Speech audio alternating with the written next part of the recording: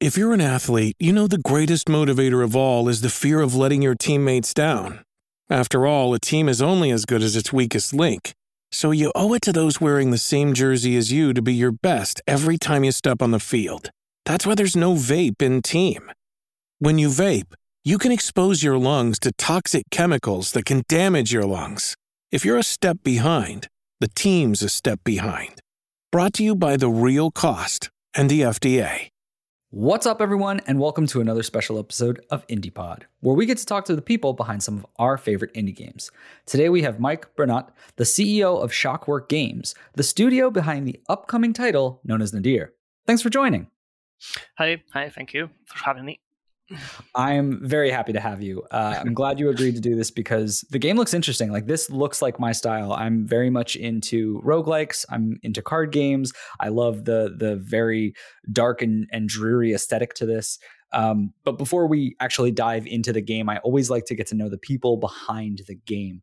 So tell me a little bit about yourself. How did you get into game creation in the first place? Oh, that's a story. I don't know if we have, time to explain everything. Let's just say that, well, I always wanted to do this, right? That's just get this out of hand. That was like my childhood dream, to make games. And there was this company that was called GameSpol, and I'm not joking, it was seriously called like that.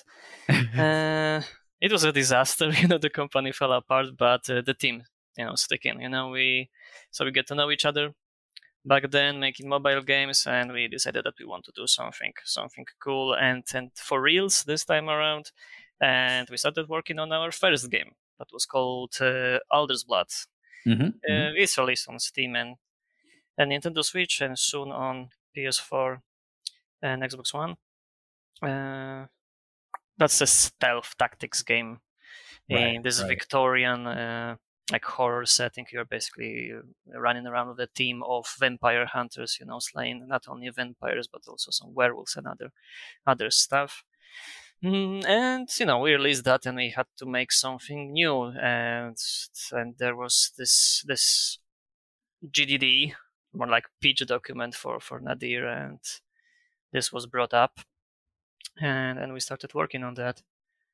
I like it. So let's take a step back. I don't want to dive straight into the game just yet. I want to talk a little bit about how you kind of brought up this idea of Shockwork Games. So you mentioned being in a studio that kind of crumbled, but many of the people still stuck around.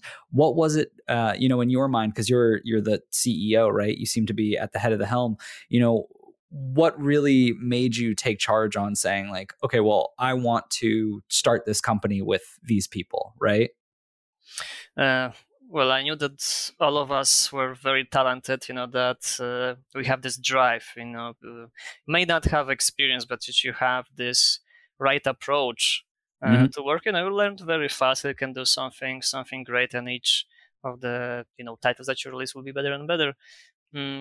So that was it. I didn't want to lead, but someone had to, and it usually ends up, with me. And that was when I was part of something like Polish equivalent of Scouts, when I was in historical reconstruction group.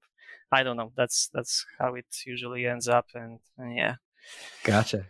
Did you have any prior experience from a business standpoint, or was this just something that you and this team decided to take on unbeknownst, not knowing what it could really entail and how much work would really go into it?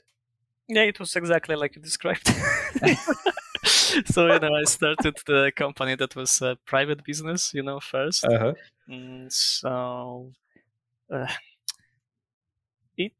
It is like the easiest way to start a company in Poland, but you're also limited with your options when it comes to investment deals and stuff like that, because there's no shares or anything like that. It's pretty much like you're just individual, doing business, something like that. Right. So after Alder's Blood, we changed the business type to a public company. That was a bit of a process. So yeah, now I can tell you that I'm CEO. Before that there wasn't a title like that because the company was also completely different.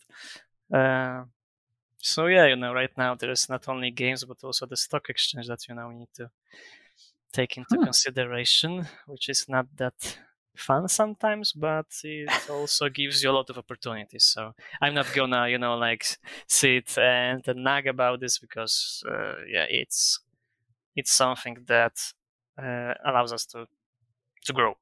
Right. It's a little bit of a I don't want to say a burden because it's probably not the best word for it, but it's the you have to do this because that's part of running a business, right? It's a lot of times people think about like, oh, we just want to have our own game. We want to create our own games. And it's like, well, there's this whole other part that you really have to sink a lot of time into that has nothing to do with the game, right? Yeah, the market changed, the industry changed. It's different. Either you adapt, and really treat this as a business, or you won't have this opportunity like that. I'm not saying that we are the best example. We are just learning everything, but I'm actually pretty envious of people that can do this as their side projects. They have like the full-time job and just can do something else on the side. I know this can be exhausting, right? Because you basically have two jobs, but there's no time restrictions, anything like that. You don't have to like say anything to anybody and fill up, your schedule and stuff like that. You just work on something nice. Like Death Trash that just got released, right? The guy was working on this for, I don't know, 6 years, right? Yeah. I actually just did an interview with them as well. And I believe they said it was like 5 years. Yeah, 5-6 years. Mm-hmm. It's very interesting because I have had a lot of conversations, obviously, with different developers who are on both sides of the, full-time, I'm just dedicated to the game, or this part-time approach where throughout the course of a couple of years, they're working on it slowly by slowly. And it does blow my mind because I've seen some who, the individual who created, what is the name of the game? It is Crumit's Tale, I believe it is. Yep. That developer is insane when it comes to time management because they had a full-time job, were working on a application game, or was working also on a Steam version of it, like a different version of it, and was telling me how they did time management and how they had this whole like system to it. And it just blew my mind that I struggle with just doing my normal duties from a day-to-day perspective of always thinking I need more time. And then I see these people who are doing stuff just where it just seems impossible. There's not that many hours in a day, but it's all about how you manage it though. Yeah, that's the key. That's the key for reals. By the way, Meteor Fall, the first game before Crumit's Tale, was actually one of the inspirations from Nadir. So. Oh, that's awesome! That's awesome to hear. Well, okay. So before we dive into the game, though, I do just want to ask one final question about actually two, but one more around you and kind of your journey from this, CEO/artist position, right? Because I'm sure it's a bit of a balancing act to have time for all of this. How do you manage to keep up, and like how do you really balance that load between being an artist versus being a CEO? Well, I work for the whole day. There's really not much into that, sometimes. Like I'm starting my vacation on Saturday, so Congrats. Thanks. To just, be not left everything, in crumbles. And I'm like, waking up at like around 8 and finish up around, 11 p.m. or sometimes, later. So that's sometimes how it is. But if you're running a company like for reals, then it's really 24/7, 7 days a week. Right. You never actually stop. And in this like working system that we have, because we're working from home, right? We don't have like an office or anything like that. There is this possibility, let's call it, this temptation to work more than you should. and Yeah. I have a little bit problem with that, keeping to this normal hours, so I don't have to sleep through the whole weekend, to Oh my regenerate. goodness. Yeah. Well, it's a good thing you're taking some vacation then. At least take a little bit of a break. It sounds like you need it. And then one of my questions that I had about this was, you mentioned having a previous title with the company, which is Alder's Blood. And that was more of a kind of like an XCOM, like it was a tactical game. Mhm. What was the reason for going into what is now going to be Nadir, which is a much different game? There's still that strategy perspective, but now is that card game / JRPG type style. What was it about that gameplay mechanic that made you kind of carry over to a different genre? With Alder's Blood, we had a feature creep, right? I'm not gonna lie, and even the slight update for this game, that's a shitload of work, right? There was a lot of very let's just call it stupid decisions, that were not really very, thought well. That make this a chore, there's everything in there, and really the game doesn't need that much, that many mechanics. You need to balance this stuff out.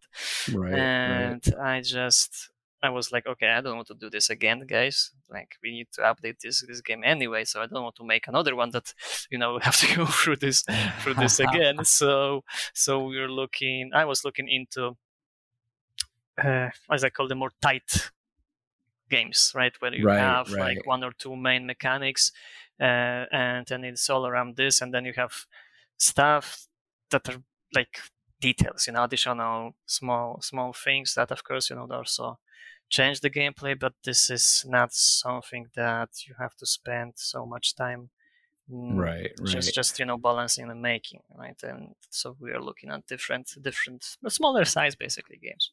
Yeah, that makes sense. I mean, lay a good foundation in a very solid mechanic or two, and then find ways to build upon that. And I think doing it in this realm of having it that more card style, of not having to worry about all of the different movement and the different placement of people, does make it, a little bit easier to manage. So I think that makes sense. Now, sorry, go ahead. No, that's it. There's like with Alder's Blood, we have movement mechanics, we had stamina, we had, of course, that's like in every game, but also like vision, smell, sound, right? This is a lot of stuff, right, that you need to take into consideration, and in the end, the game is not necessarily better for it.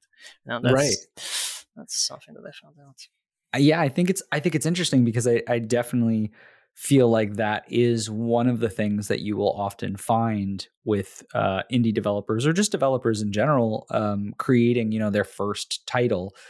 There's often a lot of this, well, it's our first one, I want to put all the bells and whistles in it, I want it to be this super cool, like never before seen type of thing that has all of these different details, and it can sometimes weigh the game down, because too many things mean that nothing is perfect, right? Yeah, there's no like weight put into something, like you don't see this outright. And yeah, even though if I would start over, I would make Alder's Blood completely different. Definitely not turn-based. Right. Gotcha. I don't think it really adds too much, or even if it would be like that, not on such big maps, something smaller, more compact. Right. Yeah, I love the honesty to this. I'm enjoying getting a little bit of a window into your previous projects, but let's start with what is now your current goal and hopefully is coming out soon. We're going to talk about Nadir. So let's just dive into this for people who might not have heard anything about the game. Let's hear your elevator pitch. Kind of, what is this game all about? Nadir is this roguelike deck builder with basically something that you can call the boss rush mode. Right? You always fight a single enemy with a group of 3 people. This is this JRPG inspiration that we have. So we are always fighting someone that is stronger not any of you guys, and you need to balance, this aggro of this guy. So there's always this. I believe, I hope there is this thrill, of, will I survive the next turn, right? Especially with the big guys, because we have these enemies that you encounter along the way, and at the end there is this big boss, that is even scarier. Right. So that's. I love that idea. To be honest, I didn't even realize from looking at trailers and doing a little bit of the research that it was constantly that major boss type. I had just only seen that there was one enemy at a time, but I was just like, oh, it's whatever. It's just shown in there. Maybe there will be more. I do enjoy this idea of it constantly being a boss rush game, which I didn't know at first.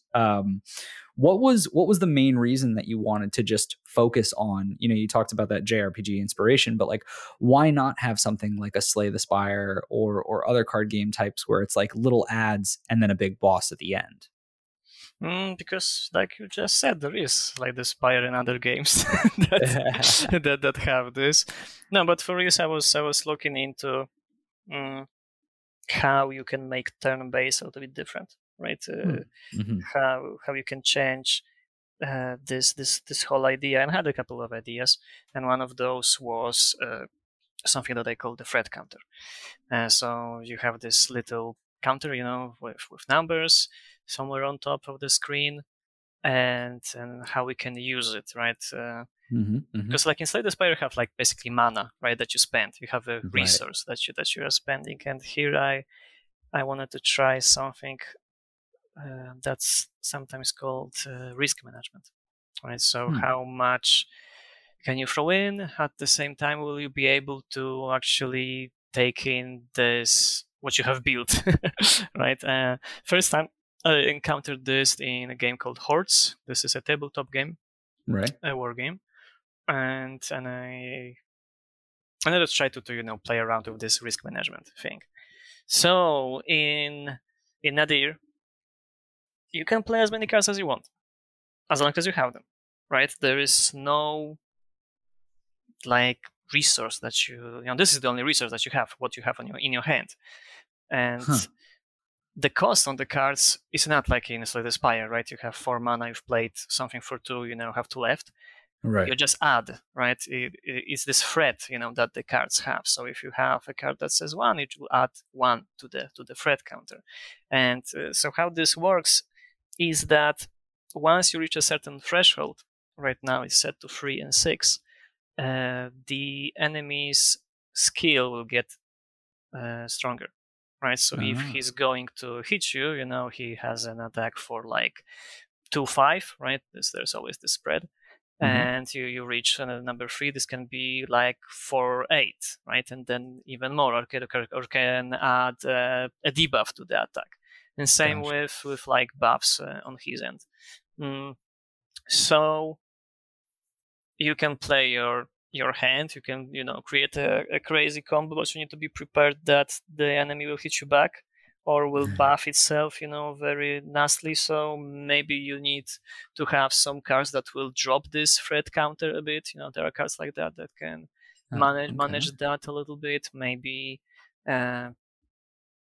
there will be like all of these different effects. Right. You don't have every single effect. No, in the game. That's of course. But I like it because it adds that element of strategy where this might be just me making up assumptions on how I'm hearing it, but it sounds like there might be situations where you can play your whole hand, or you can play a certain card, but maybe you want to take the damage that they're going to throw your way before you play these cards, because you don't want them buffed or vice versa. Like it sounds like there's a little bit of management on when's the best time to play these cards, rather than, in something like a Slay the Spire, which is just like, which are the best cards to play for this moment. Yes, and there's also another element that's also like taken from, I think more from MMO games actually. There's aggro. Right, so the enemy, if he's going to attack or debuff, he chooses a target, right? One of the maneuver guys. But when a character uses a card, an attack card, it will draw the aggro on this character, right? So you can manage this like that, and there's also taunt effects that can be applied not only to attacks, because spell cards, this is like a different type of cards, they won't draw aggro, only attacks does that. Do that, sorry. So it's not only how many cards you want to play, but also in what order, right? Because your hand is divided into cards from a specific character. You have 3 of them, so you have 3 different colors of your cards, and when you play a certain card, the certain character will use it actually, right? So you have different roles in your team, right? Right now you have 3 characters, but you will have like a bigger roster which you can choose from. So you have guys that are more tankish, right? You have guys that are support and like more tricky, like blue deck in Magic the Gathering, right? Okay. All of this fancy stuff. And of course, they are weaker in defense, right? But they can provide cards that can benefit others, right? Like, so your deck building starts with choosing your starting team, and then you get cards. There's a shop, you get cards after the battle, and you slowly build this up towards something that you hope will be enough to kill the main boss, right? Yeah, I think that makes sense. I'm glad you already mentioned one of the questions I wanted to ask, which was if it's always the same 3 or if you are choosing different characters, which it sounds like that is the case. But my other question around that, in your description of the game, I wanted to talk about what you meant when you were saying, to control a team of 3 powerful yet extremely flawed characters. What exactly do you mean by extremely flawed? Now, is this talking about something from a story context, like some flavor of their, the fact that they're part of this, like the Deadly Sins, that's their inspiration? Or is this more of a gameplay mechanic where, they might be strong in one area, but have a severe weakness that you have to try and play into with the other characters that you're picking? Well, it's actually both, right? Because all of these characters, gameplay wise, right, they are very focused on a certain theme. They usually have like 1 or 2 of these themes, like so. Okay, I'll start with the background because it will be easier to describe this. So yeah, another part is this the story element of these guys. We'll have a devlog coming soon, so you may dive more into that once it be released. But all of these characters are based on historical figures. Gotcha. Right. So at first we were thinking to like make this like a little bit of lore that you need to find, but I don't think this is a good idea. So, the lady with the banner, that's Joan of Arc, right? The guy in armor is Mr. Cromwell, and the last guy, the one with the book, that's Oscar Wilde. Huh. Okay. And there's a little bit of like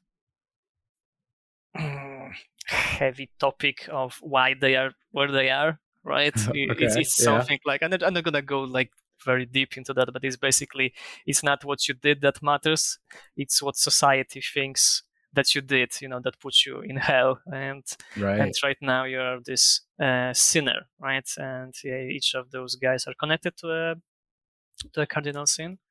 But it's more like how people damned them, and not they sinned. At least in some cases, not in every. Gotcha. Okay. Every case. So so going with that, we also were building some this gameplay themes, for these guys. So for example, Joanne is like she can be your tank, or she can be your damager. Right, they're like this two basic themes. So I think of Ironclad, right, from Slay the Spire. Right, It's something like that, but she's more into this martyr type of thing. I will sacrifice a bit of myself, to gain something. So we can find cards like that in her deck, and then we have Cromwell that he's more about support. Cool. Or debuffing, right? He's not really into dealing a lot of damage himself, but he's more about either weakening the boss or strengthening his allies. Gotcha. And then Oscar is about all of these different tricks, to use, like use the debuff, to deal even more damage, stuff like that. Deal more damage while not being targeted. There's a lot of these effects, that we already have, and we'll be adding more, because I think we have a nice foundation. Now we can build like another layer on top of that to make these builds, like deeper. Yeah, I think that makes sense. I wanted to talk a little bit about kind of the leveling and the fact that you're saying, this character can be a tank or a damage dealer. This person can go more buffing or more debuffing, right?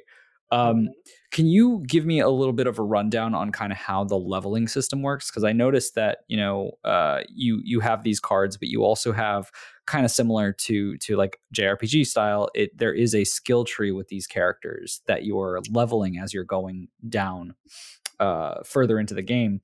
How does that work as far as the difference between leveling? Is it like base stats, or does leveling instead give you opportunities to choose certain cards? Well, right now, the progression, because I call it like that, is we are focused on how you're getting these cards, right? And how you can manage these cards. So after a battle, you can choose one of 3 cards that are presented to you. And right now we'll be adding a system that will, make this process a little bit easier to manage for the player. Because gotcha. I think only Slay the Spire has this, and I believe that's how it's done, but I may be wrong, but that's how we are doing this. Basically, all of these cards will have like a hidden keyword.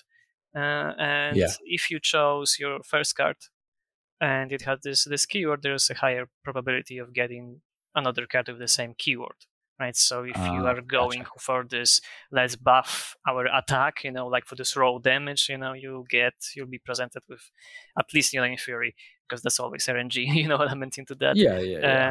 With cards that will fit in this theme.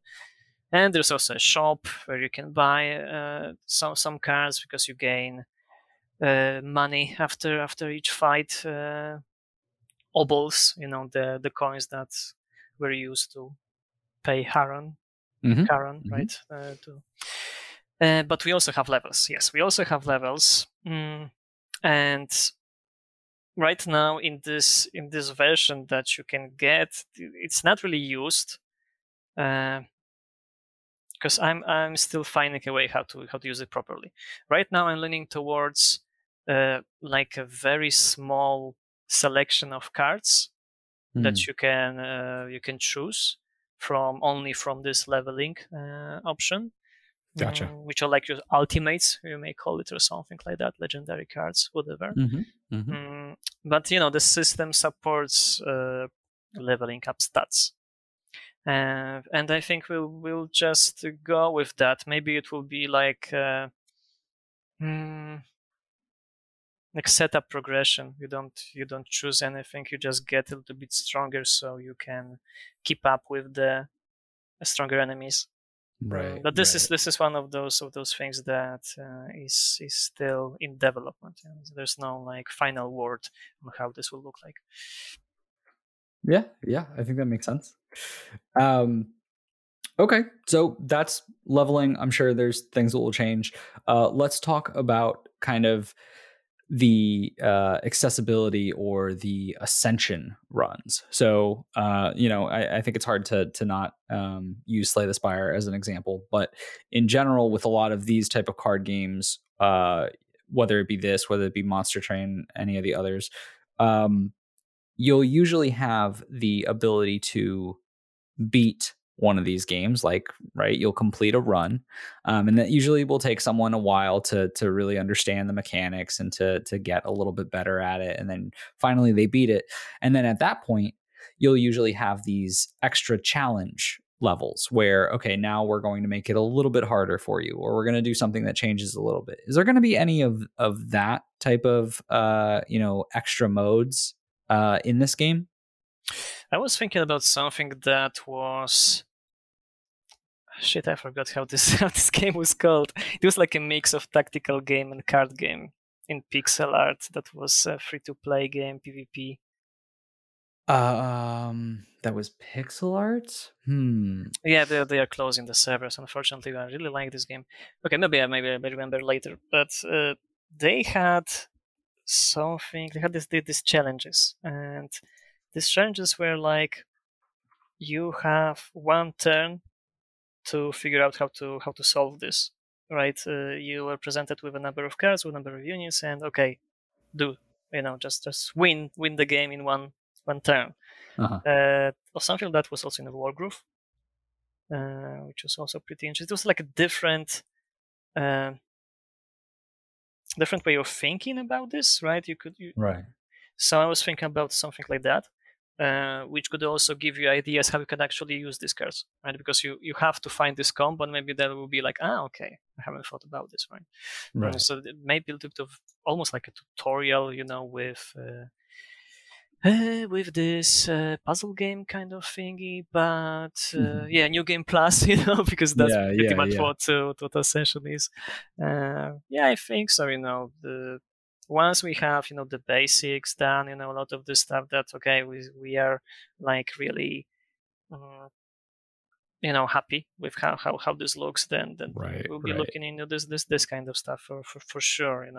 Their ideas. I don't know if I want to spoil this because there is a big idea, how to make the next round a little bit more surprising. So yeah, but now we are focusing on the main guts of the game. Gotcha. Yeah, it makes sense, but still some ideas open as far as what might come next. It's more of one of those questions around, replayability and kind of what happens after you do beat that first run. You win the game, but with many roguelikes, that's far from the end of your playtime with this game, right? Yeah. No, we have a lot of these monsters, that you can encounter, and the goal is to actually make so many of them that you won't be able to see all of them during one run. Right? That's one thing to add to replayability. Another one is to make more characters, right? So you can mix up, try out different builds. Right. But yeah, you're right. To make this like more of a challenge. I don't think this will be like a huge issue with what we have. And I hope that community will help us with this replayability thing, because the game has modding support. Right. That's very true. So, I'm glad you brought that up, because I did want to talk about that a little bit. You pushed that pretty heavily. What inspired you to focus so much on having that as a selling point to the game? Darkest Dungeon. That was like the direct inspiration, but I was very much into modding when I was playing Morrowind.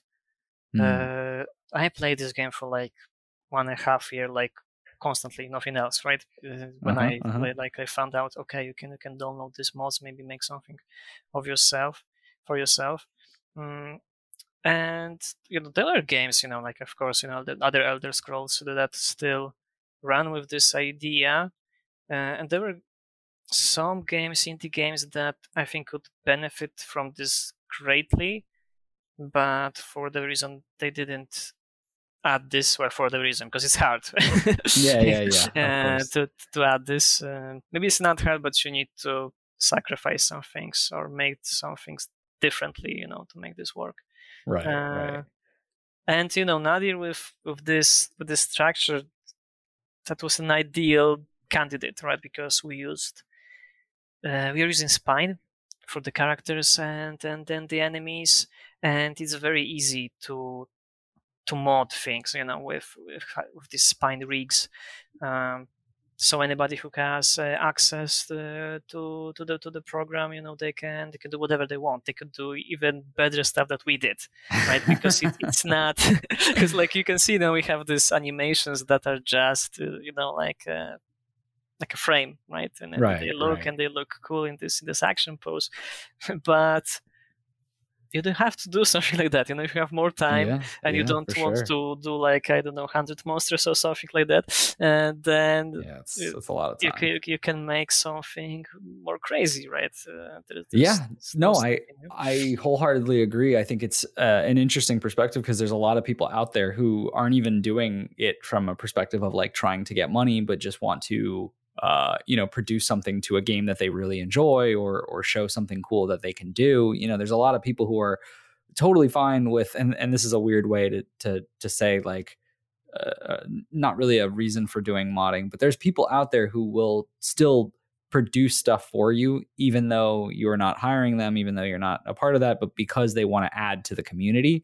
And it just makes it like if you start off with this idea of creating a scalable model that can be moddable, I feel like you're setting yourself in the right direction, especially to try and build a community who enjoys the game and will help you continue that replayability factor that I talked about. Because even though you're a small limited team, you're going to be working on the game. There's probably going to be a likelihood that people will help you and create some of those experiences without you having to be a part of every little step of the way. Yeah, that's already happened a couple of times. Someone was, okay, let's try this. Could you do something like that? And then he was like, well, I could actually do this myself, right? I did the file and add what I want. It's not, like that super easy. You need to, tinker in some, basically like simple but still code. But with a little bit of practice, you can do pretty much anything that we do in engine. So like a complete redesign of cards of any character or just adding a new character, no problem, right? It doesn't have to be visuals, right? It can be just rebalance everything and bam, that's your game mode basically, right? Yeah. No, I think it's cool because I think that like, and I don't know if you do have, something to the nature of like an accessibility mode or difficulties or things like that, but like that's something where you leaving the platform available for people to change or to, do kind of what they think might benefit the game. That makes different possible modes, that makes different characters, it makes different cards. It's just a world of opportunities, right? Mm-hmm. Yeah, in terms of like accessibility, I think we wouldn't have like that much of a problem, with allowing a lot of people to play this. Maybe not, like go super crazy, like make this game playable by blind people, right? I still, for me, it's like surreal, how you can make something like that, and huge, like congrats to developers who know how to deal with that. But like remapping, simple things like remapping your controls, it will be there. We have this very nice plugin to Unity because we are building this in Unity. That basically you can set up buttons however you want. Right. So at least that, right? We didn't go crazy into color coding, so I think colorblind people shouldn't have that much of a problem with playing this. That's good. We don't have like huge experience into the subject. This is something that was brought up like a few months ago, right? And there's more talking about this, and I hope that we, as a community of developers and gamers, will talk more about this because the last big conversation on social media was a little bit disappointing. I'll be honest. I don't remember what was the game that was the subject of that. I forgot about this, but that was very, very unfair, Yeah, for sure. But I think that kind of like, even though you might not be the experts in that format, right? But like setting yourselves up for success when it comes to having an open network makes it easier for you to then take that step, or have someone help you and consult with you on, what are the ways to make that right, if there are different ways to make the game more accessible. Because I think that, a lot of this is a learning process. It's one of those things where it's going to be hard, especially since the industry isn't standard in all of the abilities and ways to be accessible. Like, these are the moments where having an open platform makes it easier, where at least that step is taken care of, so that when these requests come in or when these things happen, it's easier to build upon, rather than to try and fight the system to cram something in. Yeah, that's true. That's why we wanted to make this a little bit smaller, because compared to Elder's Blood, Nadir, that's pure joy to work on. Right? Like seriously, to add something new, to change something. So yeah. I think that makes sense. So I see for Steam that you have a release date of Q3 2021, which is exciting because it means it could be pretty soon. Is that still the case, and how is development going in general? Well, right now, I think this week we'll have like a game, right? This won't be like, okay, this is a little bit clunky. This is not necessarily what we want. There's something missing. It's like, this is the base game, and here's the roadmap, right? Because we will go in early access with this one. Let's like get this out of the way. That was the idea from the very beginning. That this will be like a long-term project. Let's build the less exciting stuff first. Maybe it'll take longer than you could without modding support and stuff like that. But then adding new stuff will be way easier, right? So far it works. We had to make some adjustments to how the game plays, because the game in its initial pitch started as a card game. Then it was something more close to a JRPG, or like Darkest Dungeon, and then it went back to being like a classic card game. So yeah, early access, yes, Q3 of this year, on Steam and Switch most likely. Well, that's exciting. Yeah, if there's Wonders of Ruin, I think, are in early access on Switch, so, and I think we'll try to do this as well. I was thinking about it for a long time, but there was nobody doing that, and it turns out that there are people who are doing that. Maybe they are not extremely vocal because you don't have a feature on Switch, right, that will allow you to make this early access, but there are games that are released and then updated.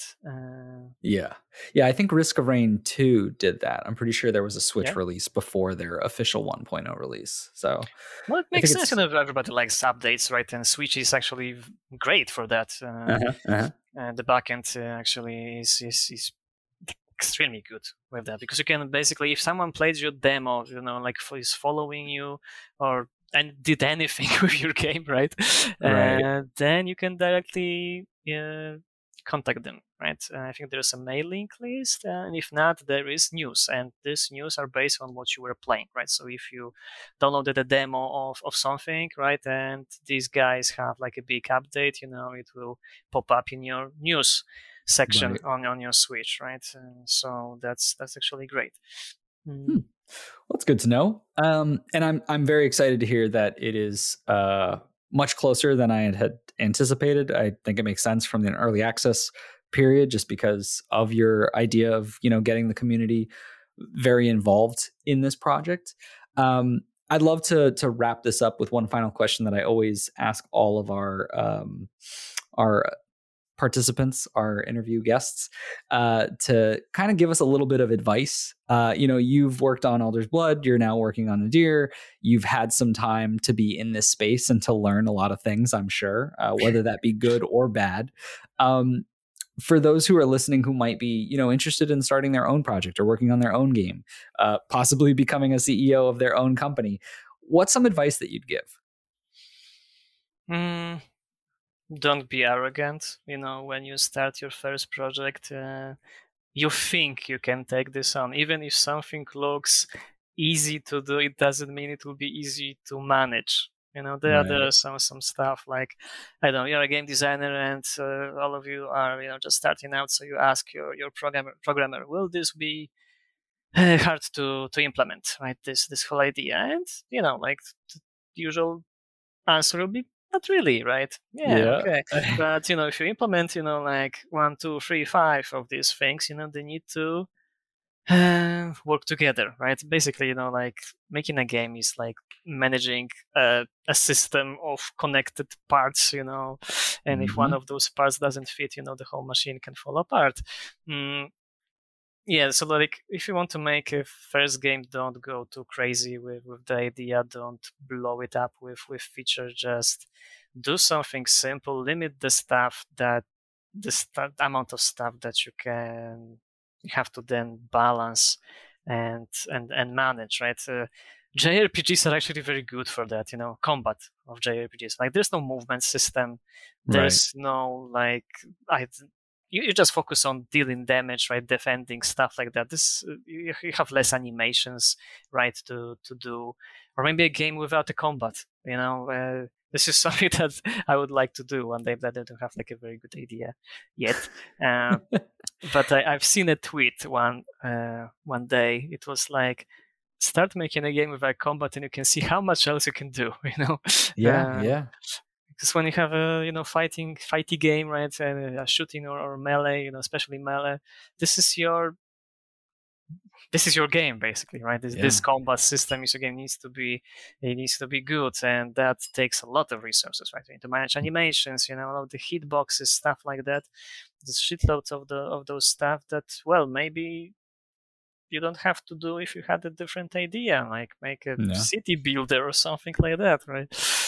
It's interesting because a lot of games, you think about it, will commonly go towards that idea of you're attacking, you're shooting, you're killing something, right? And it's usually the games that don't do that, they have those very interesting or those different approaches, unique mechanics that you'll see because they have to make it something that's unusual, that's not just a combat focused game, right? Yes, and then it's you have this hook, right? Because it's something different, right? And then you want to play this more. Yeah, that's the thing for sure. Combat is easy to think because that's like the history of video games, right? We may say that's how we built this whole idea, but also that this, from game design perspective, this is a very simple loop. That you can use. You attack, is getting damaged. Okay, I understand how this works, and it can be very rewarding when you destroy something. It explodes in this big flash of fire or something like that. So I get why this could be satisfying and nice. But yeah, I think we, especially as indies, I think we can make something still nice and unique without smashing everybody with whatever, and that's definitely will be focus, on my end, because I really would like to make something like that. Right. Yeah, but I think a main good point of it is to start simple, make sure you can do something well before trying to do many things. Right. Yeah. The one big lesson is finishing stuff. Because that may sound funny because there's a difference between making a prototype, seeing that something is working and something working properly, or something showing you that is working. Right. There's this whole different levels, because you may have a feature that's working, right? Like I'm dealing damage to the enemy. Let's look at Nadir. Right? You are using a card, bam, you are dealing damage. Okay, if we don't show, the dead and damage number, or the animation will not play, you may not even notice that something happened, right? And right. There's this kind of stuff that there's a lot of that, and like even in a simple platformer, it's not as simple like you walk, you jump. There is this hole in the wall with spikes. I need to jump over this. To make a very good one, you need to add these like little margins, so you can actually walk on air a little bit, just so it will be enjoyable. And prototyping is not the same as making a game. Yeah, there's a lot that goes in a game. But anyway, so for those listening, Nadir is currently in development, but they have a pre-order sale over on itch.io. So I would highly recommend, if any of this sounded interesting, go check out their page over there, pick up the game, help them out. And if you don't want to buy the game just yet and you want to wait, you could also go to Steam and wishlist so that you are notified when that game does go live. But once again, thank you so much for joining today. Thank you for having me. That was very nice. Talk about games. I love it. So yeah, a nice little break, right? Something different. Yeah. That is true. All right. Well, take care.